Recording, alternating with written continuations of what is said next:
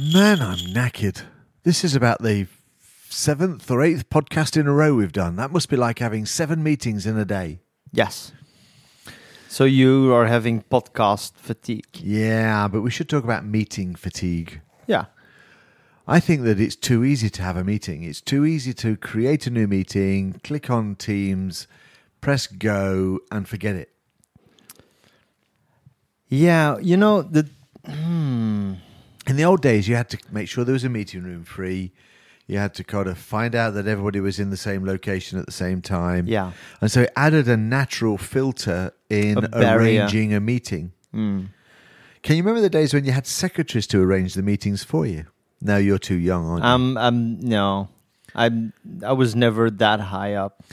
I in did the a food chain. end of year presentation for an IT organization that I work with, and of course I say things like this, but you know that my customer is Lineus, because if you go to LinkedIn, you'd find out it's there, just the same as all these other customers that we never talk about. But I went to this organization with IT. We did some statistics, like how many thousands and millions of minutes and stuff, and the number of meetings that we'd had within about 50 people. Was astounding. Yeah. You know, it was kind of, how the hell do you do any work? Yeah. So you go to a meeting and it is very tiring. You have to think and listen all the time. It's not like you can pick up people's body language. You've got to, you know, I think as It's much true, as but Microsoft then are doing again- some pretty cool things and we've got stuff coming forward, meeting fatigue is a real thing, and you got to work hard not to let it get on top of you. But then again, how many meetings have you been in where people are actually checking their phones or checking their email, both back in the day in real life meetings, but also in online meetings? That's true. We used to have a rule for real-time meetings where you would have laptops closed or opened, but depending upon who was in the room. Oh, That was that's very well actually- coordinated, Maria. Yeah. Open the door, let the cat in, let the cat run through the door, close the door again. Mm-hmm. Very well done. Good. No, I remember those days. Like I was delivering a presentation, for example, at a customer.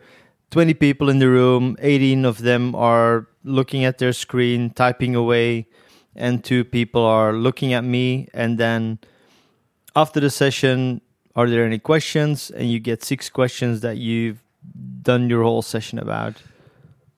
How many meetings have you been in the last 2 years where you've got the meeting open, you're listening to it, but you're also doing something else? Because it's easier to do that now. Yeah, I know, and I'm trying not to.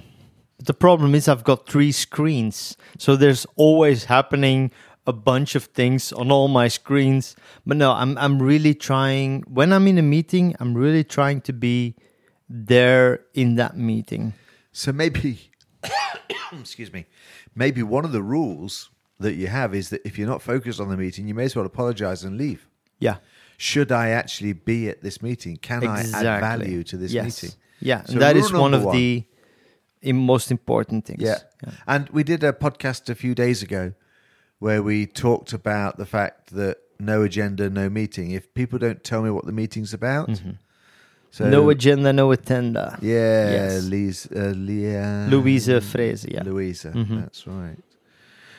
Yeah, I don't know. I get it, because if I go to a meeting that I've got no value in, then Yeah, you should be able to just decline, because you will not be like, why do you want, you're the meeting organizer, why do you want me to be here in this meeting? Why is it because I'm just part of the team and I should be there anyway? But then you can probably send it in an email afterwards as well. what if you could set it so that you're not allowed to send the email invitation unless there's something filled into the notes box? That would be cool. Third-party application, third-party opportunity, yes. Yeah, kind of. I find this interesting, meeting fatigue and the reasons for meetings. I don't know whether I really want to invest a rule that I'm not sure I'm going to follow myself, though. No, I think it's pretty okay. You can But that's still not the biggest problem. no. The biggest problem is if I don't attend the meeting, they might talk about me. Well, there's how do you say that in politics? It doesn't matter if they talk good or bad about you, as long as they talk about you. Yeah. So maybe. Yeah. Mm-hmm. All right. So what are those rules? So the first rule is don't attend the meeting unless you're going to add value. Yes. And somebody needs to tell you why they want you at the meeting to get that value. So they need to put something into the line. Yes. What else? Well, I think that the best, because we can find all kinds of small things like make a meeting shorter, like instead of 60 minutes, make it 50 minutes. Turn off your little selfie camera in Teams. So you could keep doing that. Yeah. So that you're not looking at yourself all the time. Things like that. But then again, I think the most important thing is, should we have this meeting? Are you adding value, or are you getting value? Yeah, exactly. So could we just do this with a piece of text, maybe a Yammer story video and a form? Yeah. So maybe I just want to show something, like something I've built, and I want to show something, and I want to get some feedback on that. Maybe I can just do a little demo video, send that over to everyone, and create a little form that captures the feedback. Create a little form. Yeah. Make a video. Get down tonight. I seem to do it into the music. Yeah, I don't know. It's an interesting question. Mm. I've had one of those days today where I've been in about drank too 6 much or 7 whiskey. meetings. Oh no, you mean it's not too. But been in meetings, lots of them, and thinking. And tomorrow, I was pleasantly surprised that I've got some nice gaps in the day to be able to do some work. Nice. Because I'm not entirely certain that blocking time for thinking is the best way. One of the things that I have started doing, I've mentioned this before, I think, is trying to set meetings starting at 5 past the hour and finishing at 5 to the hour. Yeah. So that, and there is a way, I think, in Outlook. Yeah, there's a little checkbox that you can set. You can sort of say, don't, so I think that's something I will try and do. But I've got a feeling that I might, as part of the project in the new year, kind of think about how best to put some guidelines together for those meetings, or a slide that everybody should slow, like the Microsoft thing that you put together. I kind of like the thing that you just said, like create a little table saying, these are the people that I'm inviting, and this is the reason why I want you to attend. I like and that. If there's no reason, then don't invite them. Exactly. What value you're going to have also gives chance to prepare to.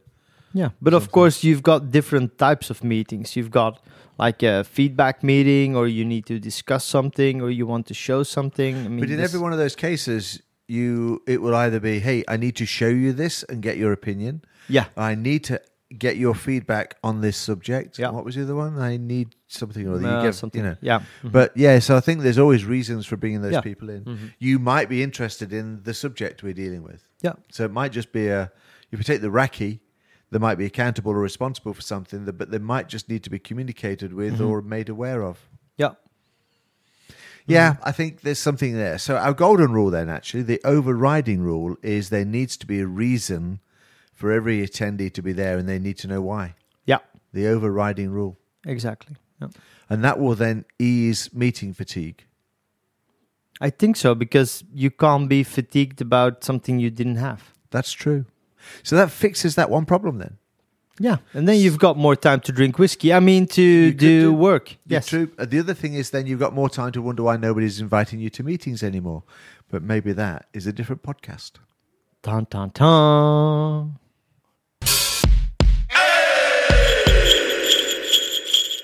Ho, ho, ho, ho. Merry Christmas.